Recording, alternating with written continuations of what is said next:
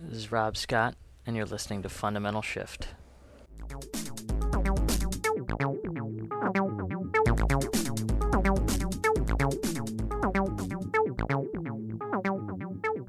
Hi, everyone.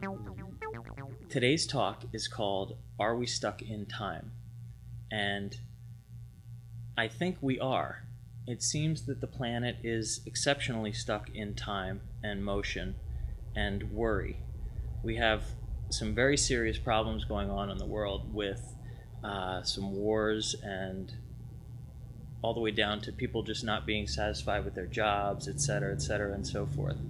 And we all seem to be really coming from this place of want and need and upset.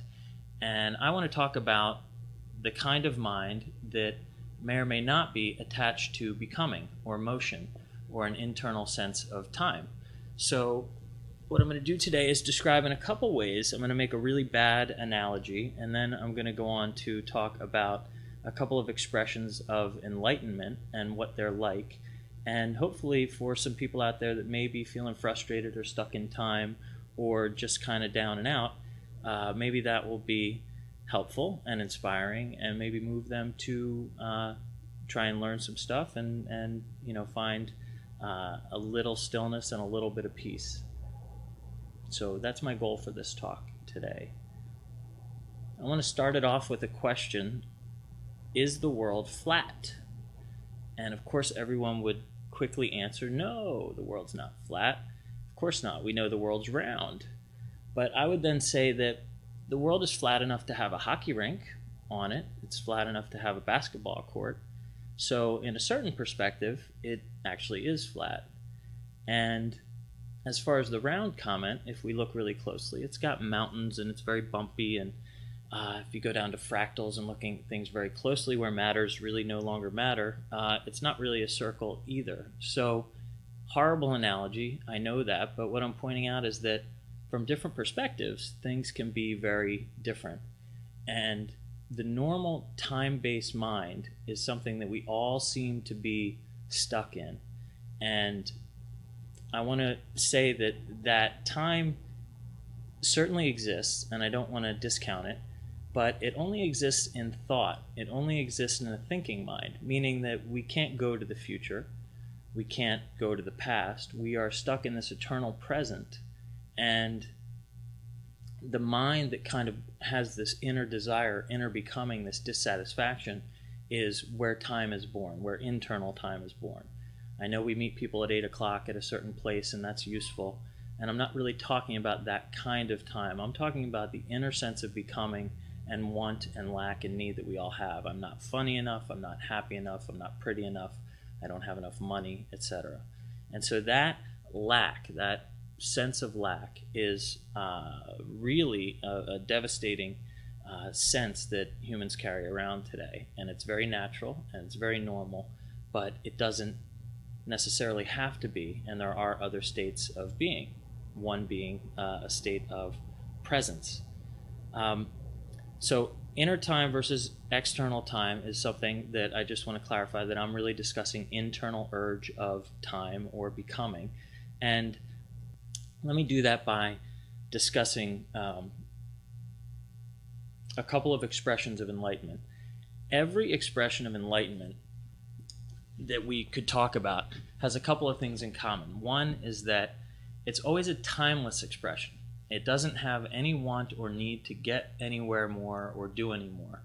And in that same sentence, it's actually an expression of fulfillment or abundance. Most of the world walks around in a state of need and want. It needs money, it wants cars, it wants money, it wants all these things. That state of inner want or desire is exactly not the expression of enlightenment. Enlightenment is a state of realized abundance or beauty or fulfillment. And where that comes from is an understanding that we're not looking externally for our joy, but that our joy is actually within us. And the timelessness of the expression of enlightenment and the abundance of the expression of enlightenment are actually related. They're actually the same thing. And the reason I'm saying this or making a talk is because I want to point out that to begin to learn that other state of mind, what we need to do is realize when the desire rises up in us, or the feeling of lack or dissatisfaction that I'm now calling time arises, we need to drop that and be where we are. We need to drop that and be still. And that practice is exactly the practice of what an enlightened person does or would do. And this is very hard to grasp. People that I've been working with for a long time and talking to about this stuff for a long time, they don't naturally get it. They do at times, and it's very exceptional when they do, and they see this whole new sort of way of being. But there are definitely times where they'll be really frustrated or caught on something that's very upsetting, that's a very real human problem. And I'll remind them, use this moment to focus on what the feeling is and bring your attention back to your breath, which is me trying to tell them to be the expression of stillness or timelessness or just presence. And they'll be like, yeah, Rob, I know, but not now, this is too important or whatever. And that attachment to the problem is being stuck in time. And that is a definitive answer of yes, we are stuck in time when that is the expression of our being. So I hope that was kind of clear. I'm not sure I really nailed the abundance and timelessness of the enlightened expression, but think of somebody who you might imagine is enlightened and imagine them as completely fulfilled, because isn't that what it is? Isn't that what we're all sort of striving for? And that expression is one of being done. There's no more to do to that. It's finished. It's still alive. It's still changing, but its joy comes from within. And that's something that we can all work toward and try to learn to express in our own lives. And that's what today's talk is about. The freedom from time and desire and inner becoming is learnable, and it's something that we can practice, and that practice doesn't need to be hard. It's just where we begin. And so that's my talk for today. I hope you liked it, and that's my first video podcast. Thanks so much for checking it out. Be kind to yourself and everybody else. Bye-bye. Let me turn it up.